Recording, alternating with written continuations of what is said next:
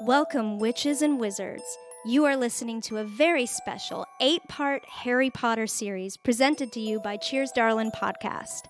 I am your host, Sloane Avery, and I will be joined by some of Hogwarts' finest alumni as we revisit the films and discuss all things Potter.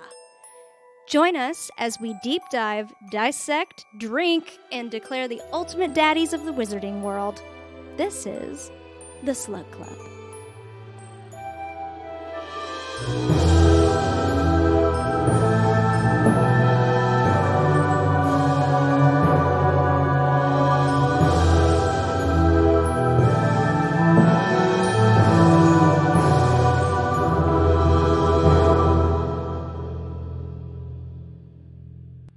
Well, he's dead now. Oh, next movie. No, 2 movies. He does When in does the he next die? one, doesn't he? He's gonna die. He's gonna die. Because the end of the first second movie of the 7 is Voldemort getting the Elder Wand. Yes. And Yeah. It was a good. What's in your? Oh, What's in your wallet? does Voldy Dad never make an appearance in movie 6? Baldy Dad. Yeah. We Voldemort saw. did. Well, Right. This was Tom movie Riddle 6. did, but Voldemort. Yeah. Well, so we saw flashes. Grand of him. Budapest Hotel, Daddy. We saw. Thank you. Lucy flashes Gustav of did him. not make an appearance. Like, did he work? So they No. they use a flashback of Right. him when we'll get to it. That's my very first When actual. Daddy touches the ring, right? That's my very first talking point, actually. Well, how's um, that supposed to make Can I it? get everybody to individually check? 1, 2, check. Oh, individual. So I'm not. Ryan's good. Check. Sam. Hey guys, what's up? It's me, Sam. La da da da da. Daddy Snape. Hello, Potter. It's me. I'm here. This is me talking in a I normal was voice, and sometimes I'm wondering- louder than that. All right. Harry Potter. Ah, yes, the Dark Lord is also with us. We've seen a lot of you this year. Does everybody have a cocktail? You guys have joined the SLUG Club tonight. Oh. Which one, the what? The SLUG Club. The Slut Club? Yeah, well, you guys are always in that. We're the founding fathers, but no, the SLUG Club, Slug Club. because we are talking about Harry Potter and the Half-Blood Prince, where we have introduced ourselves to a new, but not so new to Hogwarts, but new to us, teacher, Professor Slughorn, who has his own club of all his favorite wizards and witches, and you guys are my favorite witches and wizards, so I'm horny welcome. for the slug. And so we're going to... So, on that note, everyone, wands at the ready, and by wands I mean your drinks. Cheers, darling. I literally have Cheers. both. Clink, clink. I am the half-blood prince. I am the half-drunk bitch. Yeah, I'm the full drunk bitch. I just want to say before we start this podcast that there was a whole group text about how tonight was the night that everyone's going to get wasty, and I got absolutely pissed drunk, and no one else is where I am, and I'm feeling very This self-conscious margarita right has now. been very strong. Your and margaritas I been wake very up strong. Sam's and- eyes are Yeah. glossy, so I'm going to assume she's Sam's probably eyes on... are always glossy. She's fucking perfect. I know, it's true. Oh god. I feel like you've been paying no attention to how much I've been drinking because you're just so self-centered. Torrance was drunk before you guys got here. We're going to start a fight. Oh, fight. Right here fight. on the podcast. Take I your love clothes. drunk fights. Go can't- ahead. We can't fight about just pure facts. Mm. You're just Expelliarmus! reducto. I'm waving a wand at him just to paint the picture. I need everyone Septum to keep their Sempra. wands in their Oh, pants. Avada Kedavra. Septum Well, Sanctum? I just kind of ended it. Take I just refuge killed in- you. Septum Sanctum. Take refuge in the toilet. That's The what I say. new club opening in West Hollywood 2022. Septum Sanctum. LA's hottest club is called... Twice. Anyway, Avada Kedavra. Stefan. Dumbledore dies, you guys. Hate to Oh break it my to you. fucking Wow. god, we'll God. get to Hate it. to break I it to guess you, we but should have. I guess we should have recorded this after we watched the movie. Now it's spoiled.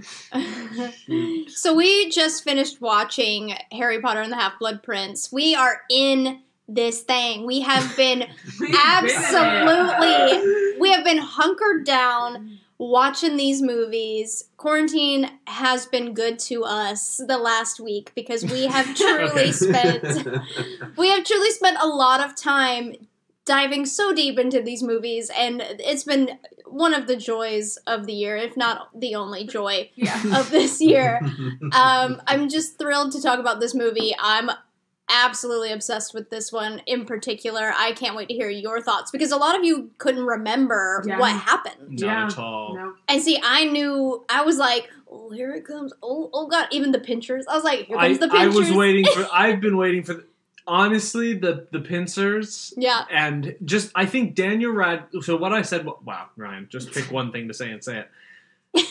I think Daniel Radcliffe as Harry Potter under the Felix Felicius, whatever the fuck it's Felix Felicis. is the best performance he's ever turned in and maybe ever will. He's and so the good. pincer line in particular, honestly, is my favorite line in the entire franchise. I love him on that stuff.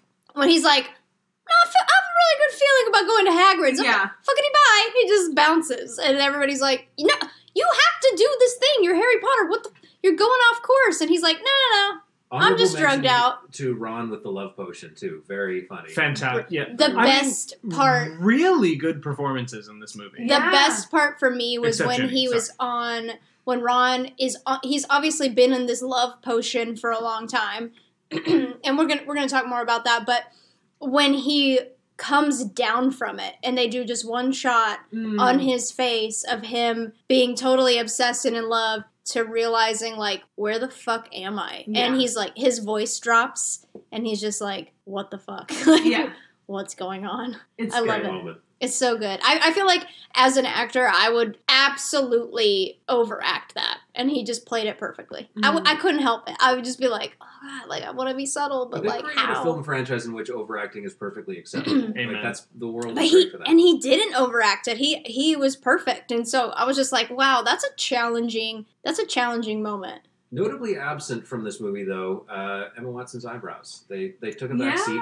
She literally, like, heard us on the last podcast, and then before this film, just Botox is a hell of a drug. That's what I'm saying. She took the Botox fillers, between 5 and 6. Hell of a drug. Ain't nothing moving. Great performance. She was trying to move those eyebrows. They just wouldn't do it. Brentley, what do you have? What do you have to say for yourself? Yeah, I agree. Jenny was not it in this movie. Everyone was so brilliant in this movie except Jenny. I'm not saying that every character ever on screen has to be super charismatic, but there's like nothing there. But she's just like milk toast to me. She's a Weasley. That Weasley energy, that twinkle in the eye, the mischief. With the people who are, with the young people that are not part of the trio, I feel like the actors do kind of get a little bit nervous when working with Daniel, and I wonder if that's like more presence on set and like more people are watching them do this scene. It's like, wait, because obviously we're following Harry throughout this film. I feel like anybody young and maybe less experienced who has their big scene with Harry, they might be just as the actors a little nervous or like uncomfortable. Incredibly nervous. And he's so comfortable that maybe they just look really uncomfortable. But I guess I kind of disagree. I don't find anything quote unquote comfortable about Daniel Radcliffe's performance. Yeah. But the uncomfortability, the awkwardness, he is able to use it as an asset. There's something really authentic about his awkwardness, about his unsuspecting hero side. And so, it's not like I'm saying, quirky actors get out. He makes it an asset. She makes it a weakness. Yeah. But the one thing that I'll say, what I did notice during this movie, my one good thing that I can say about Ginny Weasley is that she does look a lot like Lily. Yeah. And we do tend to fall for our moms, I guess. I mean, yeah. But that's honest, and I'm not being a dick. I'm just trying to speak honestly. But it's the only good thing I can find. He didn't know his mom. Yeah, but like the Mirror said and whatever. And also, it's Freud. It's just in you. You can't help it. We got some hyper kitties over here. I have cats just all over me right now. There's a Bailey sitting on the table. Oh, Bailey. Oh, Bailey, her little paws are on the table. Bailey, you too little. If I was a Voldemort, I would make Bailey a Horcrux. You'd have to kill her. I wouldn't have to.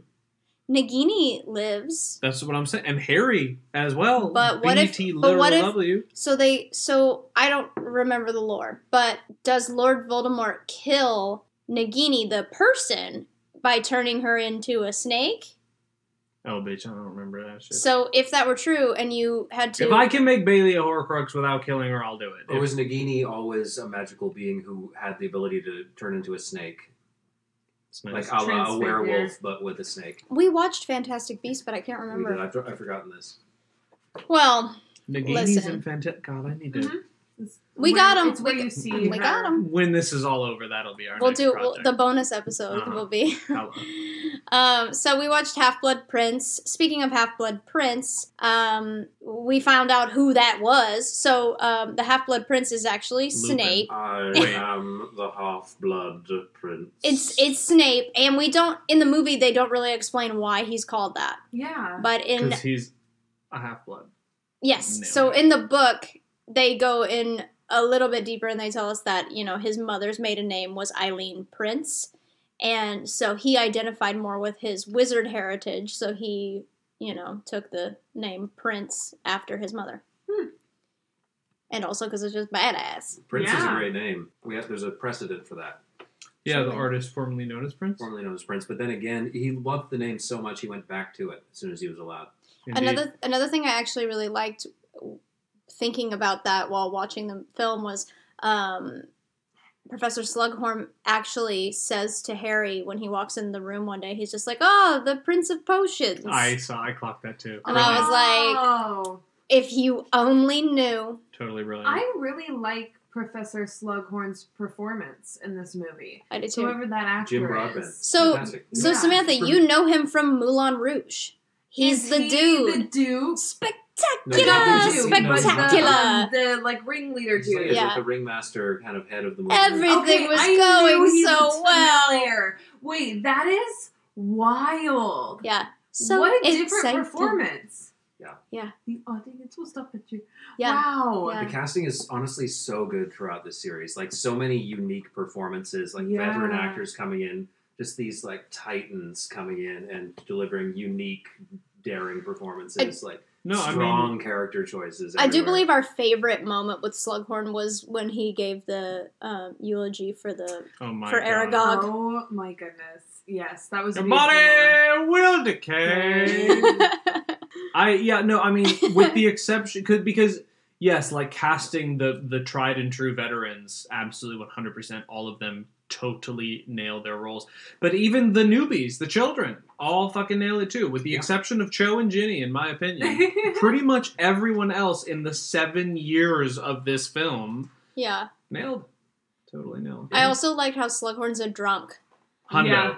And he's just like, I remember when it was just one broomstick. And also, such an opportunist and, just such a star fucker. He's all of these kids at his dinner are like, oh, your parent is wealthy and successible. Oh, your other parent. We've all had that teacher, though, no? Yeah. Yeah. Yeah, or just known somebody in our lives that's got that vibe. If you've ever taught anybody in any capacity, though, when somebody comes to you who has a talent or who you can identify as being uniquely gifted in a particular area, it's hard not to become a bit obsessed about it and to give them some kind of special attention or want to cultivate that in some way. And then to want to take credit for it later. Right. Yeah. Yes. Be like, oh yeah, there we are together before they were so-and-so, they were just my student. It's more subconscious than that, but absolutely that is part of it. I remember when I used to be a part of it. When I used to teach dance, I would always gravitate to the really cutest. They're the cutest. Let's put them in the front. And you can't help it. You do. Everybody has favorites. Yeah. I hope that all you students are listening to this podcast. They are. You are all my favorites. You are all my favorites. No, you weren't. Only the cute ones, bitch. Yeah, no. Only the ones actually, in the front row. they knew. Yeah. They knew. They knew. Oh, those bitches in therapy now. They knew. Hey, man, I was in the back a couple of times myself, so I understand. Sometimes you ain't the cute one. I mean, I quit dance class, so what does that say about me? You're Everybody just sick of being drink. put in front all the time. Oh my goodness. Girl, I was not put in front. Tall people in the back. Mm-hmm. That's right. All day. And also, I can't dance. Wow. Wow. Wow. So. Wow. what I could have really used back then was some liquid luck. So that's my awkward segue into Nice, you nailed it. the Felix The Feliz Navidad. Feliz Navidad of Harry Potter. This is another potion that we learn about from Professor Slughorn. Finally, a teacher is teaching some shit. Yeah. We're learning some things this year, They finally. craft like an instant death potion. And he's like, yes, that would kill us all, I think. Yeah, so they've got But also, this, like, all the directions in all the books are wrong, and Snape was in there being like, actually, just do two of these. Does that mean literally for, like, the last sort of 3 to 4 decades, everybody's been making that potion wrong by, like, a significant margin? Yeah, I mean, it just goes to show you, like, when we make curriculum fit everybody, nobody goes... One size fits none, I say. That's what I was trying to say, but I'm too many tequilas deep. Oh, tequilas. Tequila. So the liquid luck potion, as it's called, you know, Harry Potter gets this book that starts telling him all the tricks to, you know, make all these potions. So he obviously is just acing through his classes. He gets this, he makes the potion the fastest or whatever the thing was. And he gets this liquid luck, and then he pretends like he's going to give it to Ron to help him with his Quidditch game. Yeah. But he doesn't actually give it to him, but Ron goes and, like, plays the best Quidditch game I've seen on this entire movie. The only time any position other than Seeker has ever been relevant in Quidditch. Yeah. Right. In the Yeah. series. We love a placebo. We love a placebo. We love it. And so that was really sweet of Harry to do, and Hermione's all like, ugh. And I'm like, why wouldn't you be like, damn, Harry, that was clever, what's up? Like- yeah, exactly. Talk to me. I hear you. Harry and Hermione, why did that never happen? Why didn't it just kind of happen and at least like, oh, I guess we're better friends, you know what I mean? Like, Yeah, they get exactly. drunk and fuck one time, and it's like, oh, Well, not for me. They're gonna have a sexually charged dance in a tent very soon. I don't give yeah, a fuck. But, like, I do. I It's want... a very intense dance. Yeah, It's like a but sad- How about an intense... Alright. I don't need them to end up together, but I just want them to explore it. It's I feel like It's high school. You're trying to release your sexual tension. This isn't about them anymore. You got some pent up. Definitely. Can we just go back to Harry and Hermione, though? Because I just feel like, come on.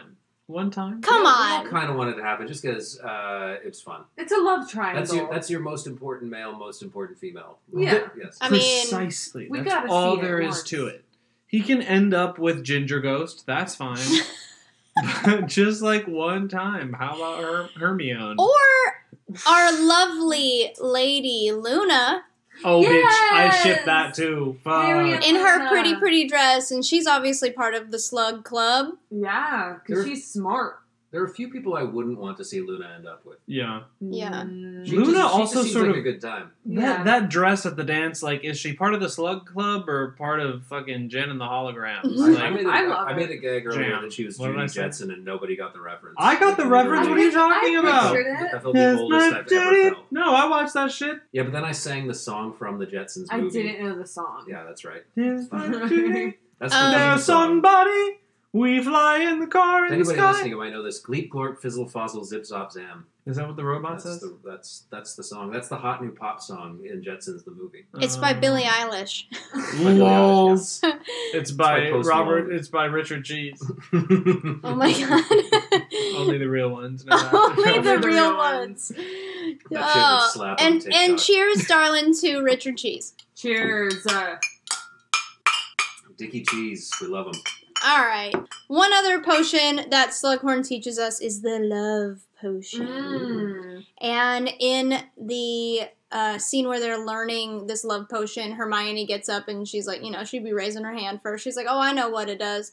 And it's like, when you smell it, it smells like some of the things that you're attracted to. Yeah. And she says, like, fresh parchment and some other shit, and then spearmint toothpaste, which And is... fresh cut grass. and fresh cut grass. And the potion changes colors based on the, at least in the movie, based on what it is that you're smelling at the time. So it was green for grass and stuff. So my question is for you guys, what would your love potion smell like? Well, I don't know. Maybe I'd have to smell it first. I would say mine would smell like a floral shop Just, like a bunch of fresh flowers, warm vanilla sugar, and sawdust. Weird. You just described what you and your dad smell. Together, or do they both smell the same? Sam smells like a floral shop in vanilla, and her dad smells like sawdust. Yeah, it's like childhood memories. I smell like sawdust. none of those things. Actually, I'm going to kill myself. I had this moment the other day where I put on a shirt that I had previously worn 2 days ago, and I went, "It smells like my dad." And it was at that point I realized that I'm officially at the age where I smell like my dad. To the point where I put on a shirt of mine and it smells like I'm wearing somebody else's shirt. But it brought me a strange comfort. Wow. I liked it. I'm daddy now, officially. You Hell are yeah. daddy now. You've done been daddy, You've been Torrance. daddy. I don't know. I think anything, if it smells like Sloan, I'll probably love it. Aww. What do is I that smell what it like? You smell like you. Elaborate. Make an assessment. I don't know. How do you describe? I guess freshness. Because I shower all the 'Cause time. You shower. You are a showered. I you are shower well- like twice a day. Yes, you're a well-washed human. Thank you. It's just, I don't know. I'm going to tell you what I smell like real quick. What do you smell like? I smell like fresh linens. Fresh lemons? Linens. Linens. Yes, you do smell like Because I've fresh been linens. doing the Sloan, laundry. Sloan smells like a fresh pile of laundry that you bury your face in. Yes. My love potion would smell like shampoo, laundry detergent, and makeup. Like the smell of foundation. Yep. Some makeup's kind of stinky though, low key. You've ever had like a foundation put on you that kind of smells like animal carcass? Yes, like they 100%. did not try and mask That's it. not the makeup I'm talking about. That's I'm talking about like the MAC fancy, makeup. just got this for Christmas, it's all vegan makeup that Sam be wearing. My love potion would smell like firewood. It would smell like, it would probably smell like smoke from when a candle blows out. And it would smell like sandalwood. Yeah. And it would smell like wine. Yeah. I mean, if you like wine and sandalwood, then no wonder you like And it. maybe balsam. I love balsam. Yeah, I guess if we're being real, my love potion would just like the faintest smell of marijuana. Of weed. Just ever so faint. Not the skunky, but just like someone smoked in here 2 days ago. You know what I mean? Like, Which reminds me. where's it at? Where's Kiki? Kiki. Do you love me? Did Dick Cheese cover that song? I will die. Oh my god, we gotta look it up. This is a fun one for Samantha. Ooh, I'm here. So, last time, was it last podcast? Oh, it doesn't matter. In one of these podcasts, we were talking about the cuties on here. We were talking about, who are your favorites from the Harry Potter characters that we've seen so far? You loved Cedric, Dean obviously. Thomas. I love You love Cedric. Dean Thomas. I think Dean is really cute. I think I wish I would have noticed him more when I was a child. Mm-hmm. Yeah, Cedric, Dean Thomas, Daddy Snape. Yeah, but I'm thinking of the younger characters. Oh, the younger ones. Sorry. I know. Okay, let me go back. I think Neville's really cute in this movie. Is Neville even in this movie? Yeah, a little bit. he's serving at the Slughorn party. Yeah. and that's I funny. didn't get into the Slug Club. I feel like he started to get cute in this movie, and they were like, "Oh, we can't have him on camera." They right gave now." him a Like, hard part to the side and a slicked comb over situation, and I was like, less. I don't remember product. from the book. Does Neville really matter in the 6th book at all? Because obviously the 5th book, like, he's I don't part of remember the from the book. prophecy. In in the the Yeah. 7th book, he's very important as well. Indeed. Yeah, but as far as the cuties go, Snape. Draco had a little bit of a glow up. He had a here, glow. Too. He had a glow. He had a glow. Yeah. It was more of like he lost glow. Like he Yes. was like He looked darker, dead inside. Yeah, deader he's that, like, inside, he's kind of like that sweaty. Emaciated. We call it heroin chic. Yes. Yeah. He was another one who I thought took a step forward in his acting. Hundo. Yes. Where there was something more nuanced about him as opposed to just like he was given as a little kid. He's obviously just given the direction like B. and Potter. yeah. Also, Ron had a glow up this movie. Hundo. He looked like he was lifted. He looked better than last Rupert time. Grint is sexy. I don't give a shit what you think. The thing that I liked about Draco was that he had something going on in his head, and he wasn't just like being a dick because, haha, Yeah, I'm I a dick. see the wheels turning. between what he wants He to had be and stakes. what's expected of him. Yeah, so Dad's in prison, and it's hard. Life is hard now. yeah. Dad's in prison. Yeah, Yeah, right off the Dad's top in it said he was in Azkaban. Azkaban. Yeah. How did that happen? It was- Well, That's he supposed was to be around. It was like towards the end of the last movie. He was seen at the scene of the crime, and when Oh, I this thought movie that opens, they all like disappeared. Dumbledore Well, when and this- Potter were vindicated. yeah, Right. when this movie opens, Well, like, on Dumbledore the saw him doing press, some stuff this time. Like, there's a photo of him that's like Azkaban. In fairness, the only mention of it was in a newspaper at the I start see. of the movie, and I Ryan see. can't read. So No, Yeah, I that's can't. true. That's true. So I wanted to talk about the cuties because I found one for you. Oh, So obviously we know that Voldemort is Cute. played by Voldemort is Adorable. cute in all forms. You know, we've got Tom Riddle. Back of Adorable. Quirrel's From- head, baby Voldemort in the cauldron. You better back off, baby Voldemort. Dibs. We've had many different phenomenal actors play Voldemort, and then we also have Ralph Fiennes plays the Big Daddy. HBOC. But did you know that his nephew also plays Voldemort? Ralph and- Fiennes' nephew. And did you know that he is a Cayute? is that Joseph he- Fiennes' son? I don't. Do we know? I think it's. Or is there another I brother think or there's a sister third somewhere? brother. Wait, is that the Voldemort that's in this movie? So there's a couple Voldemorts in this movie, but the one I'm talking about is very small. He's the one when you first Oh meet my him. God! At the Dumbledore. The orphanage. So in the orphanage, so Dumbledore first meets him, and he's just a precious little cutie, right? Yeah. So he grew up to be. I mean, he's about your age. Okay. He's a model. His name is Hero. Hero. Hero Like the Fiennes. sandwich. Wait. Yep, Like Hero, like a hero. My fucking parents named me Ryan. What's up with that? You could always change it. I mean, I think Ryan's good. But he's the dude that's in those after movies. Oh, God. That's based on the Harry Styles fan fiction by that crazy chick Anna Todd. There's what? Cute, but as an adult, or maybe it's just the horrible material he's given in what is now made him the most famous. Harry Styles fan You can fiction. totally see that little Voldemort, boy in him. the You can little see the boy. little boy. But wow, I had Yeah. no clue. That is wild. We should get drunk and talk about it one I'm day. so down. Sidebar: there are many Fiennes siblings. I've looked this up. So Oh, have you? So Ray Fiennes, Joseph Fiennes, obviously, who's in *Handmaid's Tale*, etc., is his brother. But then there is Martha Fiennes, Magnus Fiennes, Sophie Fiennes.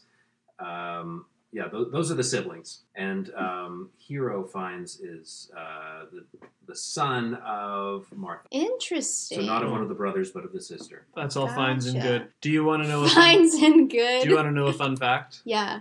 I auditioned for Teenage Voldemort in this movie. What? Now, granted, I have no idea what the gig was there. I think it was just one of those, like, please send your submissions of anyone between the ages of 14 and 25, and we'll see what... And then, obviously, they probably already had their lists and went with a Brit, but I think it was Sure. just one of those, like, open casting things. And so there was a casting call in Minneapolis, Minnesota, and... They probably sent you a dummy script called like "Love on Ice" or something like Absolutely. that. Yeah. But Love on but I Ice. auditioned, and then I got to like the next round, which was still probably not even fucking close. But I remember being like, oh, I'm gonna fucking be Voldemort, you guys. Oh And my I was like, god. oh my god, that's You so should cool. have been. I shouldn't have been, Wow. because Homeboy nailed it. He and was I so only became a good good. actor in the last decade, I think. More amazing casting for sure. Yeah. That guy nailed it. Absolutely incredible. Yeah. The whole Slughorn, Horcrux, everything about that scene was Was fantastic. phenomenal. And also that casting was just so good because those eyes, I looked at the eyes and I saw adult Voldemort eyes. Like, it was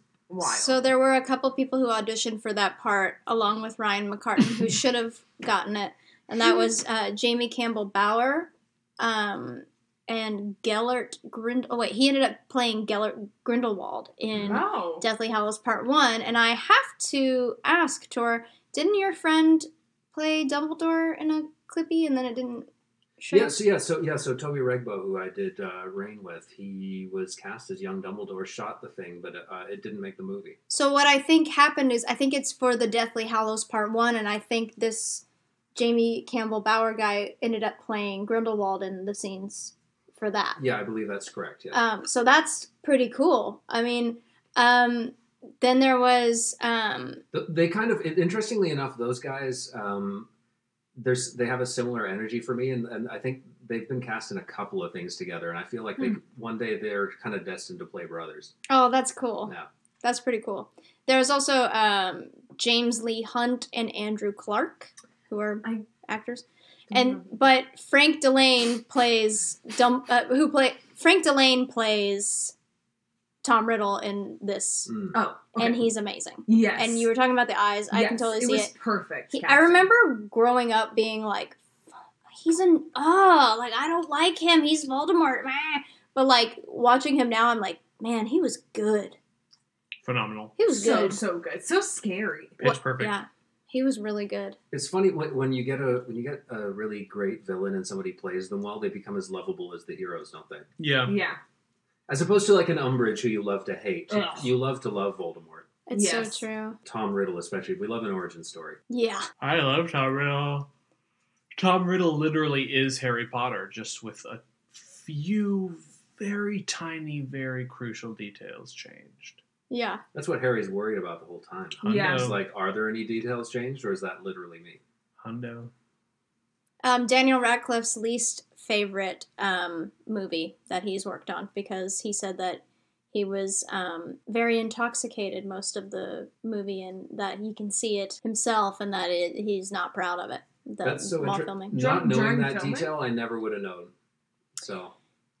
He was like drinking to get through the movie. He was drunk on set. Yeah, How about he that? just said he's not very good in it, and that was hard to watch because he was struggling with alcohol addiction, and you know he can tell in certain scenes that he was intoxicated. Well, it'd be interesting to watch it through that lens again. I certainly, it didn't jump out to me. I've known any that. times I've I known watched it. that he said that for like years. So when I remember watching it and being like, I don't know, he seemed a little dead inside too, but I thought it was just part of the character. And then when I rewatched it after knowing that fact, I was like, oh, okay, I can kind of see it. Like he is a little like buzzed in the Felix whatever scene, and then you know going forward, he sometimes is asleep at the wheel.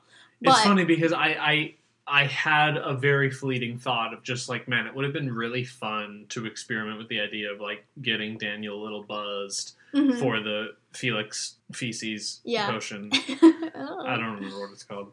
Sounds delicious. And it sounds like maybe he had the same thought, but through a different lens. Yeah, but perhaps. he did prep for that scene for months in advance. Right. Yeah. We haven't Years. seen him drunk, but we did just watched him. Watched him. We haven't seen him, I guess, technically drunk, but we did just watch him in Hot Ones over quarantine. He was doing a little interview there. It is funny how that almost simulates drinking. Is it like you eat enough hot sauce and you enter a drunk-like euphoric state right, where your nothing really inhibitions are matters and your severely inhibitions lowered, are yeah. very lowered. Yes. Yeah.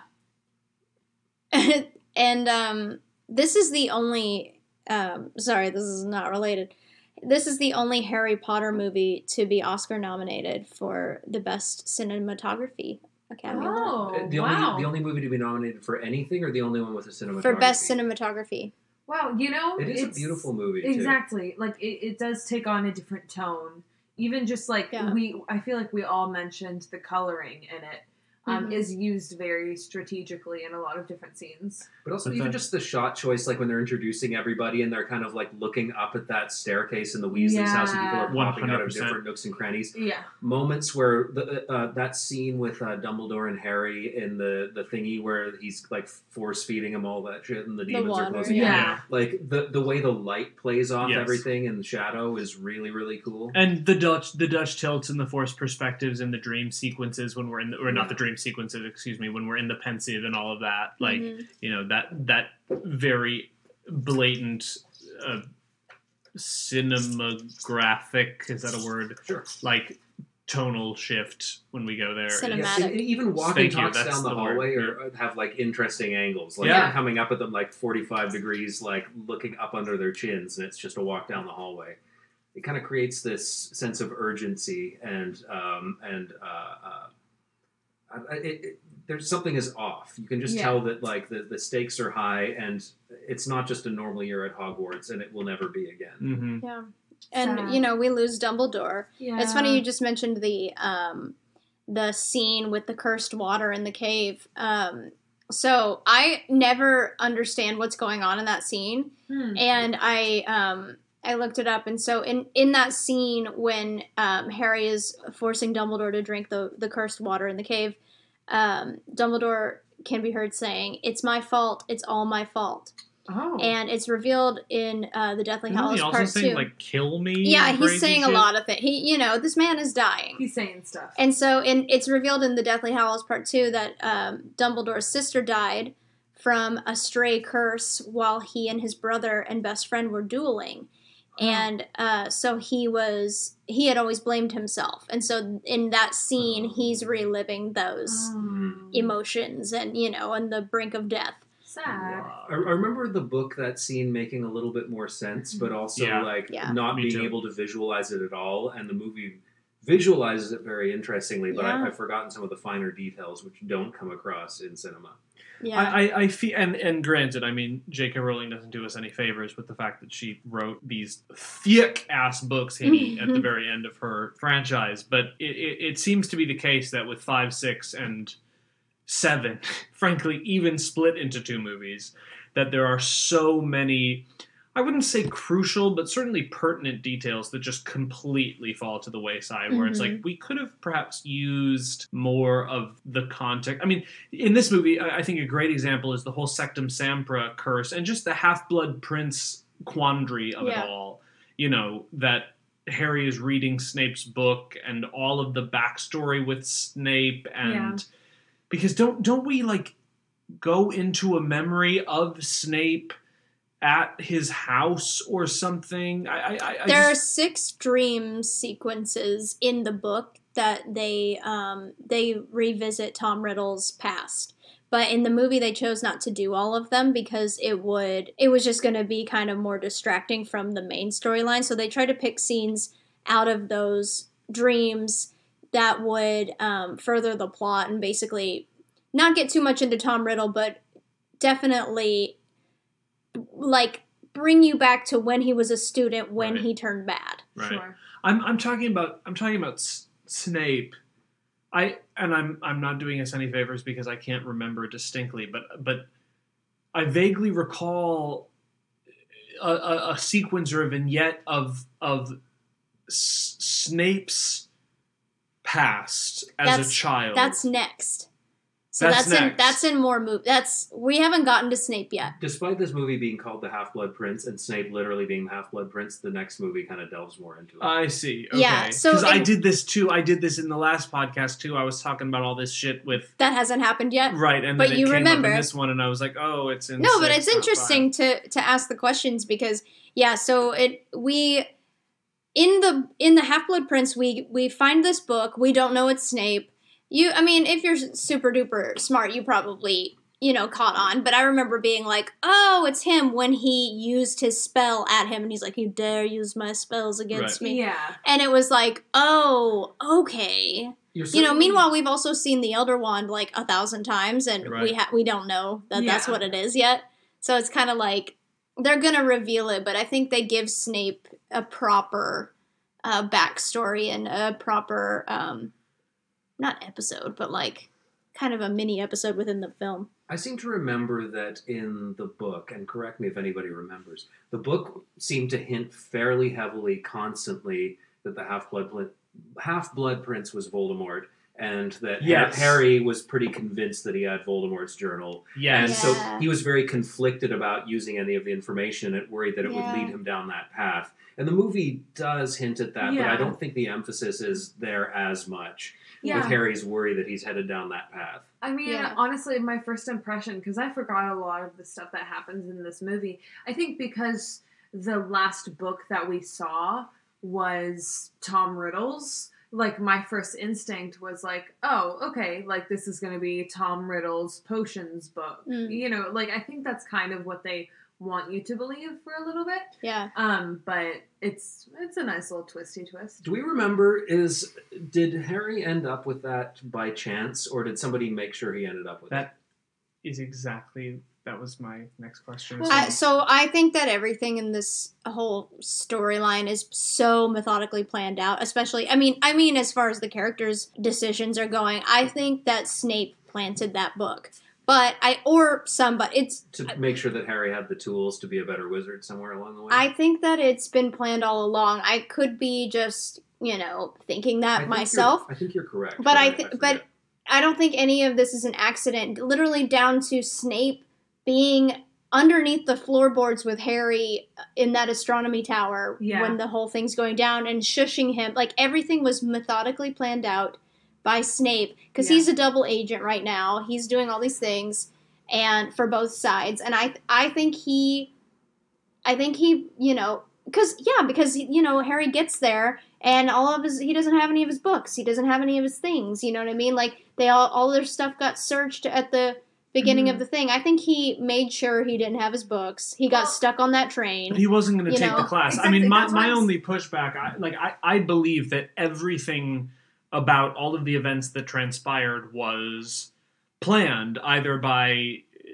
the forces of good or the forces of evil. But I think that Harry acquiring Snape's old potions manual is an accident. Yeah. Yeah, because I think... It's an interesting choice. I think it's an accident because the only way it could have been planned, the only reason he went to potions class was because McGonagall saw him and Ron in the hallway and was like, you guys look like you have too much free time on your hand. Like, why don't you go to the potions class? I think that's for us for the movie. I think that Dumbledore brought Harry to go get Slughorn. I think it's all Dumbledore. Yes, and you're thing. right. Acquiring Slughorn to be at the school so that Harry could befriend Slughorn and get that memory, that's all... I just feel like that was a movie choice to have McGonagall go and do that I scene. agree with you, but all of that's purposeful. Harry's relationship with Slughorn possessing the memory, all of that is purposeful. Yeah. But Harry's possession of Snape's old textbook does not change any of those events. But Snape was the potions master, so he definitely left that fucking book there. Yeah. So I think it's a Snape plan. But so that Harry can what? Know how to make potions better? It has no consequences in the plot. I think I do believe that so much of all of these, even the unbreakable vow. We all know that Snape went straight to Dumbledore after that happened and said, I made this unbreakable vow, so what are we going to do? And they made the plan of, okay, you're going to have to kill me and this is what's going to happen. Yeah. Absolutely. When Snape makes the unbreakable vow at the beginning of the movie. But we see that happen? Is there like a flashback or something? No, or is that in the books? This is just something we have to assume because we know, based on everything that we've seen and are about to see, that Snape is a good guy. Well, so we haven't seen this yet. We see this in the next movie. We never see this, but we never see him tell Dumbledore that he's made the unbreakable vow. But of course he did. Dumbledore had him do it. Yes. Dumbledore, there's no way Draco Malfoy can Expelliarmus Dumbledore. Yeah. Like, Dumbledore let that happen. Yes. Yeah. But but you said they had a conversation. They must have. Why? Well, they've been having conversations anyway, and I don't think that... I think that is left to our imagination. I don't think that we're supposed to really, know all of that. But they must have. They had to. When Bellatrix tests Snape's loyalty to Voldemort and says, well, then make the unbreakable vow. Yeah. Snape doesn't want to. But when he does, he is now bound. And I believe from the lore of the book, if you break the unbreakable vow, you die. They said that in this movie. So... No, he knows. You have to imagine that the next step is Snape going to Dumbledore and saying, listen, I made this unbreakable vow. I have to carry out what Draco can't do, which is to kill you, so how is this all going to go down? Huh. We just have to assume they planned it that way on purpose. I think they had him. I think that was a Snape Dumbledore, once again, a combo of them going, and you're going to see in the next couple of movies, they do say it had to be you. You had to do it, because if not, how would they believe that you're, with us? It's really to save Snape's life as well. And Dumbledore's kind of like, I gotta go. Like, they're gonna get rid of me. I'm 150 anyway. I'm super duper dead anyway. Super funny. He's 115. Dumbledore seems super ready to die this whole movie. Yeah. He's kind of like making preparations. And he knows that it's coming, so might as well. The love of his life is in Azkaban, What's the love of his life? Grindelwald. Lucius Malfoy. All of the events in the movie, you can trace them back to singular moments that tie everything together as a plan. It's gonna come... Except for Harry's possession of Snape's old textbook. I genuinely think that is just happenstance. Yeah. Interesting. I wonder, because it's sort of like, it feels planted, but is it planted by Dumbledore? Is it planted by Snape? You know what I mean? Like, did Snape even have possession of this anymore? Or did Dumbledore kind of hang on to it and sort of make sure that Harry found it? Yeah. You think he would have just handed it to him and said, like, here, follow this. It's got some good shit in it. But Snape clearly knows he has it and knows about the Half-Blood Prince at the end. He's like, I am the Half-Blood Prince. So he knows, like, using my own spells. But like, Snape knows that Harry knows the spell because he used it on Drake, or tried to. You know what I think is the most important thing is that this actually isn't that important to the plot because all of the stuff's going on anyway. The Half-Blood Prince book, Snape's reaction to when he does that spell is kind of like, oh, so you did get my book. You know what I mean? Right, yeah. Yes, he found it. I kind of feel like it's a little like, oh, that's where that thing went. That's what I'm saying. It's not this knowing glance of, you know what I know. It's this... You got my book. Oh, shit. It's true. We never get a moment of like, you found the book that I planted for you. Good. Now you know how to... Based on everything that we've seen so far, if it was planned, at some point someone would have said, my plan so Snape does know that he has the book before that moment. It's when he attacks Draco and Draco almost dies. That's what I said. Heal Draco, and he's like, "That's my spell." Yeah.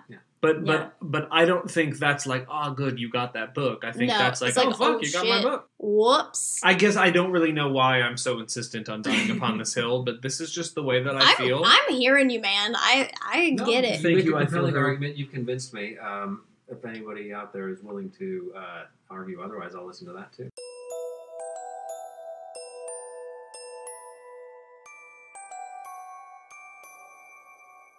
So one funny thing that I read is, I mean, it's not funny, but Warner Brothers received death threats for pushing this movie's release to 2009 because it was scheduled for 2008. Wow. Do you remember when that was the biggest thing going on? Where like death threats of like, I have to wait 6 months for freaking Harry Potter 6. That had movies coming out in 2020 would have been murdered. Oh my gosh. Where is Wonder Woman? Blah, blah. We can all take a lesson from Cyberpunk 2077 on what happens when you don't delay, and you know you should. Oh my god. Oh man. I'm glad that whatever problem they had with that movie, they did take the extra couple months to make it a... Honestly, there don't appear to be any problems with it. Watching it, it's a great movie. Absolutely. Thanks to pushing it back. Yeah. And God honestly, only I kind knows. of envy those people. Like, God, I wish that my life was so simple and cushy that something warranting a death threat was as simple as a movie release. My goodness, could you imagine that kind of life? I have a few more facts to tell you. Please. I'm ready. Spill those facts, honey. So, obviously, we're big McGonagall stans. Yes, we are. We Maggie love her. Smith, 2020. Yes. So Maggie Smith is an absolute legend. She was actually undergoing radiotherapy as treatment for breast cancer while filming this movie. Oh. As if she couldn't get any more badass. Yeah. Wow. And, she's actually featured a lot in this film, too. So, good for her. She's a dame for a reason. Yeah, she's tremendous. Yeah, she's dope. A warrior, a true warrior. Another fun fact, Helen McCrory... McCrory. That's the official pronunciation. Yeah, Helen McCrory. Wait. Before you say anything else, who do you think this person is? What character do you think this person is? Oh, I think it's Draco's mom. Oh! Sorry, I should have reacted. Okay, I was right. Well, yeah, I guess I was gonna say Madame Pomfrey. I was about to say Tonks. It's Draco's mom, right? So it's Narcissa Malfoy. Yeah. Draco's mom. Draco's mom. The hairstyle going on. She's all out. But it's too bad that she supports the Dark Lord Voldemort. Can we talk about the fact that everyone and their mother got Draco's mom's hair coloring this year? I feel like it was a big trend in the past few months. Everyone just lifted the top layer of their hair and then bleached their two side pieces blonde.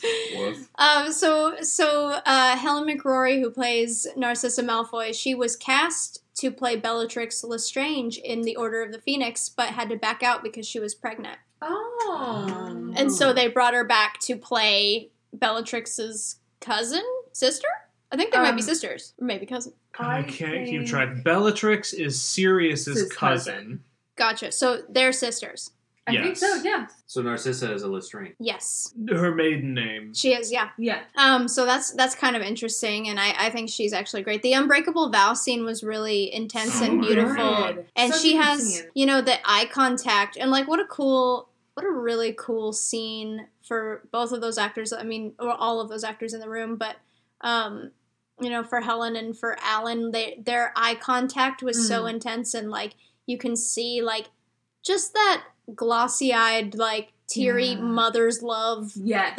Maybe becoming a mother made that more real for her filming that scene. That was kind of interesting. Watching that, I was like, wow, she really does care. I'm like, you're trying to protect him? He's kind of a little shit. You know what I mean? Your husband's kind of crazy. You should run, sis. Your husband's in jail. Yeah, it's a really beautiful scene. I loved her performance in it. Yeah, I think she's great.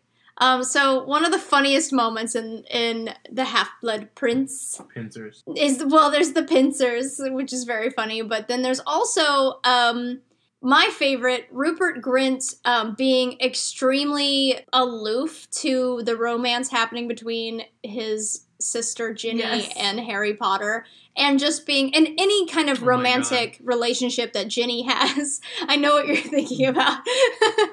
So, Drake. You know who else it turns out, is a sister of Bellatrix and Narcissa? You guys might know this. Who? Tonks. She's a sister? Apparently. This is what I've just looked up. Yeah. Interesting. Wow. What? She's a Lestrange? Their maiden name, they all married into different families. Their maiden name they were all blacks. Children of Cygnus Black. Tonks is a black? Apparently, yeah. Out of context, that doesn't sound right. But is this the same Tonks? Andromeda Tonks? Is that her name? No, so that's her mom. Oh, that's her mom. Okay, well, that's but still she's alive, still yeah. black. Because So this is she's still Nymphadora black. Tonks, which is a way more badass name. Okay, so yeah, Andromeda Tonks and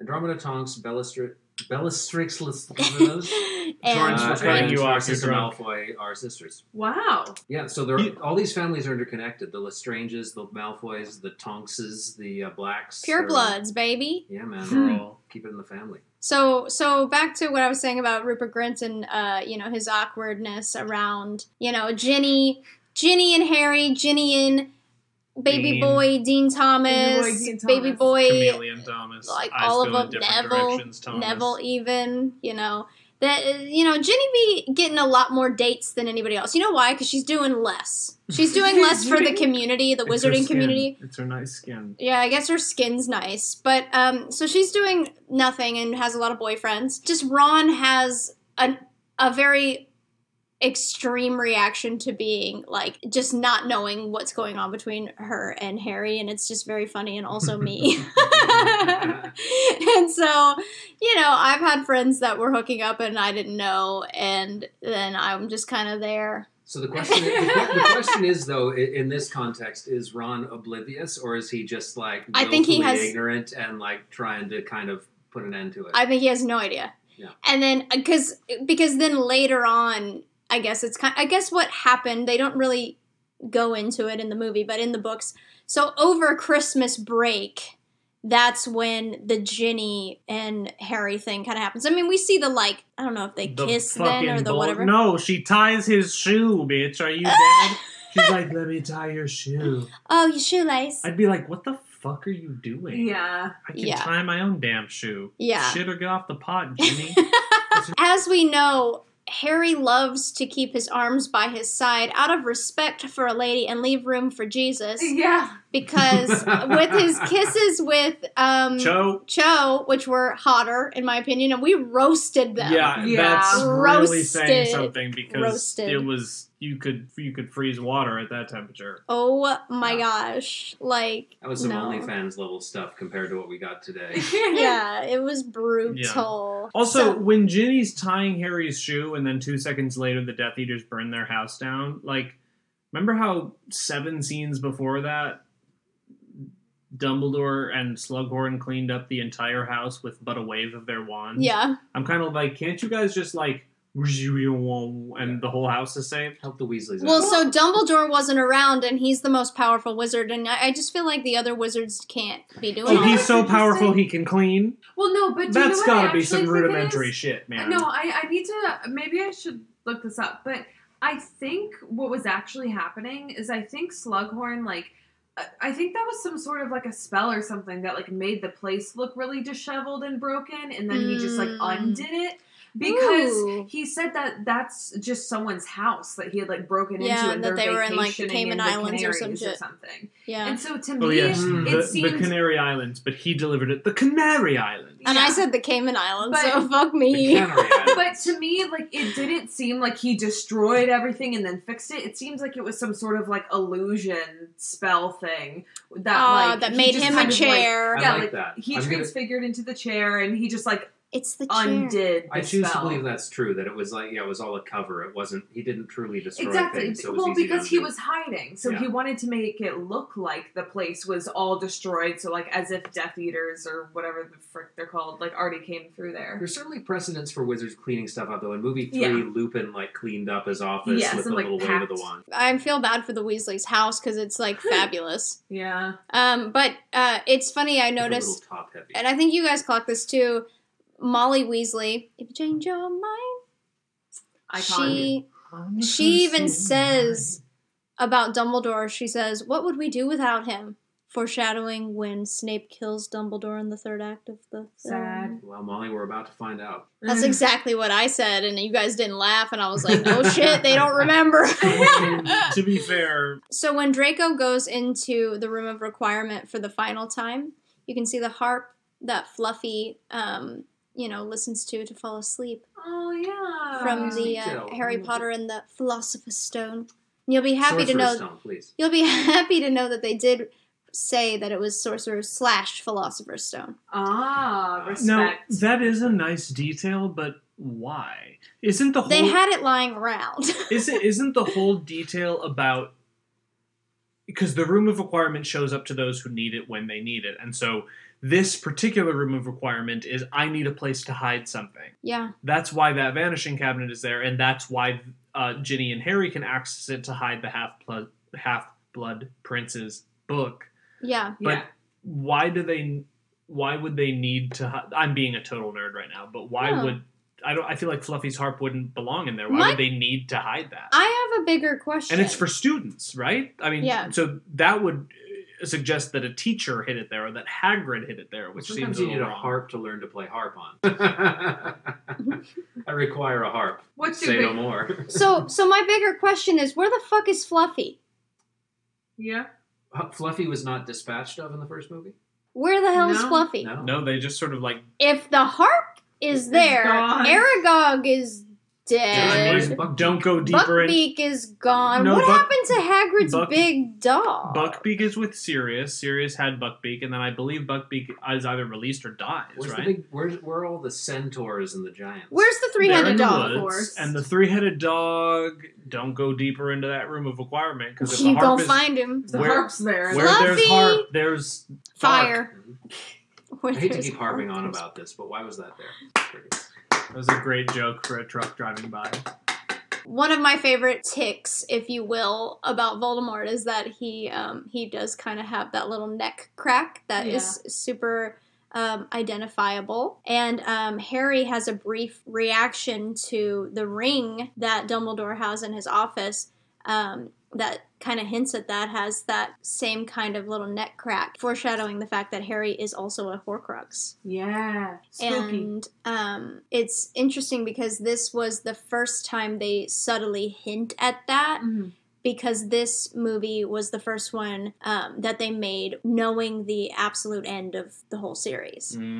So this movie, they tried to take a little bit more of some liberties with the, hinting that Harry's been a Horcrux all along. Yeah, like foreshadowing to it. They were finally able to do that. Which is kind of interesting and also, like, relieving, because then you go back and you're like, oh, they could think that was that, you know what I mean, in the earlier movies, and it's kind of interesting, like, oh, okay, now we know the story. Like, if we would have had that foresight for Game of Thrones, it would have been a little different. Yeah. It could have been a little bit different. It's interesting, though. I found myself thinking, like, Dumbledore's like, this is the most important memory Slughorn has. What could it be? Yeah. And then when he sees it, he seems to already kind of be like, yeah, I was afraid it was that. Like, could he not have maybe surmised it was that?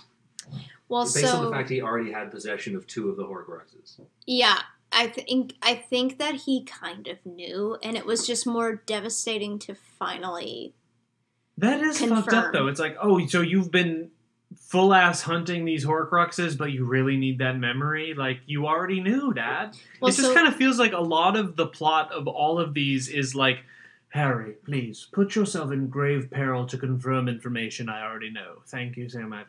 Yeah. No? So there's a part... I was seeing it... obviously, I've seen this one a lot, and so I was waiting for the moment to have Dumbledore realize what was happening. Yeah. And they actually have a scene before he kind of gives it away where you can see in Dumbledore's eyes he knows what's going on, and then he says, okay, Harry, let's go on a mission. You can't fail. Yeah. And so there's this moment, and I don't think it's the neck crack, or maybe it is the neck crack scene. There's a certain thing that Harry does where they're talking about the other objects, the ring or the book or whatever, and Harry does something, and Dumbledore has that look over his face like, oh my God, it's you. Like, yeah. So, right, but then Harry says something like, we have to tell blah blah, or we have to do whatever, and then they just leave it. Yeah. But you see Dumbledore realize what's going on. Yeah, I think one of my favorite things about this movie is it's like Dumbledore, even though there are still some things that are kind of unknown and some things he kind of leaves in the dark, this is the first movie where Dumbledore is fully like, okay, Harry, come on, work with me. Yeah. This is what we're going to do. This is what I think is going on. What? You don't agree? He literally brings him on a mission. Lets him in. But wouldn't it be great if he was like, oh, and P.S., Snape has to kill me. And he's a true ally to you. And he's a double agent, and you can trust him. Like, that would be interesting information for you to share. He was worried, though, because Voldemort can read his mind. So if he's privy to this information, he can't know. That could be dangerous. Harry can't know anything. Snape has to be the deepest of double agents. Harry can't know. I thought Harry finally figured out how to use occlumency or whatever it's called. Because he pushes Voldemort out of his mind at the end of the It's getting stronger, though. Voldemort gets stronger, and they're like... Yeah, they're protecting Harry's mind a lot. Yeah. They're definitely leading him. Maybe even that book was a distraction. But then if Harry knows about the Horcruxes, I don't know. I mean, maybe we're just in one of those places where it's like, if he knows that Snape is a double agent, like, it's kind of game over. Voldemort would kill Snape, yes, but if Harry knows about the Horcruxes, then Voldemort would go get all the Horcruxes and keep them close. But there's one he can't get because it's on Harry's forehead. Right, but all of the other ones. I mean, and maybe this is just one of those things where it's like, maybe it's just a bit of a plot hole. That's exactly what it was, though, Tor. When Dumbledore realizes Harry's a Horcrux, he reads his line to his forehead, and he says, and I think I found another one. Yes. Yeah. Bye! And then they go find the fucking necklace. Yeah, I know what you're talking about. Oh, it's so good. This movie was so good. One last fact about, just our big favorite character in this whole thing, and I think we can all agree it's Voldemort. It's almost his birthday. Voldemort's or Ralph Fiennes? Voldemort. So Voldemort was born on New Year's Eve, 1926. Wow. That's Tom Riddle's birthday? That is, yeah. Or Voldemort's birthday. So he's a Capricorn-ass motherfucker. And he be killing everybody. Well, happy almost birthday, Voldemort. One final piece that I'll say about this movie that, like, I think my sort of favorite thing about this movie in particular is that I feel like it's the perfect synthesis between the darkness of the final chapters of this saga and the light and frivolous energy of the beginning chapters of this saga. Like, there are so many moments that are so funny, so lighthearted. Yeah.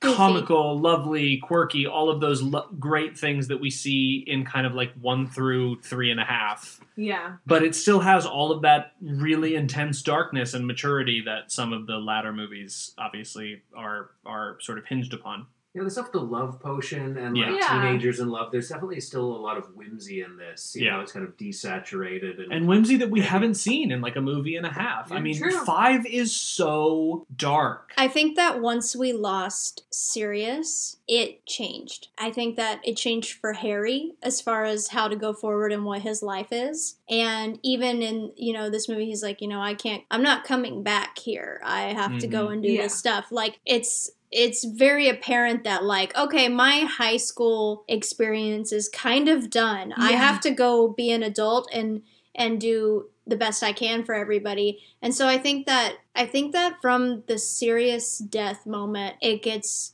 pretty dark. And I think now that Dumbledore's gone, it's all dark. Yeah. Yeah, it seems that Harry finally understands when Sirius dies that part of this journey is loss. Yeah. With loss on both sides, and there's kind of an acceptance, I think, that happens there. There's no getting through this unscathed. Right. Oh, it's so good. I'm really having so much fun rewatching these with you guys. I think the one thing that I've definitely realized while rewatching is I need to reread. Oh man, I want all of the tea on the reread for sure, because there's so many things that we are questioning. We're like, I don't know, did you read the book? Ugh. Like, I feel like we do need. It's been a decade plus for me. Yeah. It's fun to re-watch this as an adult. I bet it would be fun to reread the books as well. Well, you guys, I'm having absolutely the best time. This is one of my favorite things to talk about. I love Harry Potter. I'm so glad you guys do too. I know, fuck. What are we going to do after this? We're going to do Fantastic Beasts. And then the Twilight series. And then we're going to have Sam come back and tell us what happened in the books. Yeah. Yes, because after all this Potter, I don't know if I could have the attention span to read. I'm just overwhelmed, and I know what happens in the end, and it's just like having any more knowledge would just probably make me sad. I was honestly convinced that at the very end of the 7th book, 11-year-old Harry was just going to wake up under those stairs. No. I honestly was kind of like, that would be unbelievable. It was all a dream. But and his he's dad not turns magic. out to have been Dumbledore the whole time. It was never Uncle Vernon. Oh my god. I'm going to make you guys write a page essay on what would have happened if that happened, like what the reality of the world would have been. Oh my We'd god. all be dead. Apocalypse level. Oh no! Speaking of apocalypse, it's almost. Oh my god! Voldemort's birthday. It's almost. Oh yeah, that's the year of our Dark Lord, 2021. Well, you guys, thank you so much for coming on, and I'm gonna continue drinking. So, cheers, darling. Cheers, darling. Charles. Until next time, when we talk about Harry Potter and the Deathly Hallows Part 1. Woo! Guess who dies next? Snape. No. Dobby. Oh, fuck. Wow. Dobby. Fuck you for that. Oh, but also DF, he's an elf.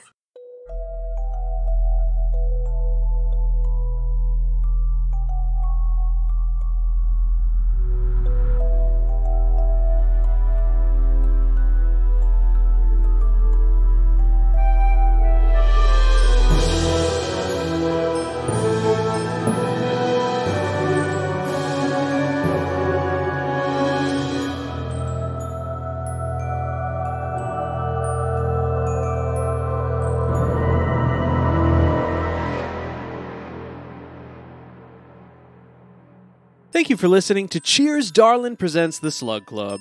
If you enjoyed listening to us talk about all things Potter, please don't hesitate to like, rate, and subscribe so that you never miss a thing. We're on Spotify, Apple Podcasts, and anywhere you like to get your good podcasts. If you want to be kept in the loop on all things Cheers Darlin' content, go ahead and follow at Cheers Darlin' Podcast on Instagram, and follow our host Sloan Avery at Sloan Avery X. For more from our special guests, you can follow Torrance Coombs at Torrance Coombs, Samantha Feckety at Samantha_Feckety, and Ryan McCartan at MCCARYA. Definitely want to smash that follow button for that guy. Anyway, cheers, darling.